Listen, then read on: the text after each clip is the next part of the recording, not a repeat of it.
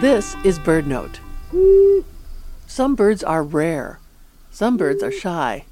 Some birds dwell in remote, utterly inaccessible forests and swamps and deserts. Not the long-eared owl. Though it's hard to estimate the populations of nocturnal birds, there may be as many as 5 million long-eared owls in the world. They aren't particularly shy, and in many places they breed and winter right in towns and cities.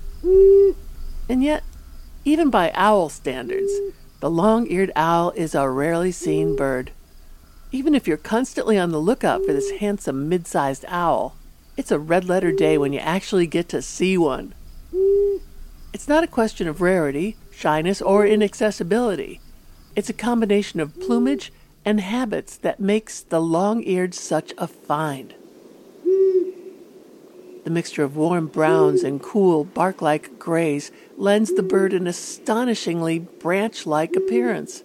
When people or other potential predators approach, long-eareds further enhance their invisibility by closing their orange eyes and stretching their bodies as close to the vertical as possible.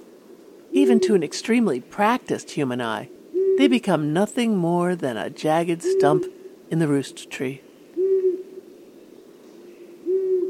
Sometimes, just knowing they're out there, somewhere, has to be enough. For BirdNote, I'm Mary McCann.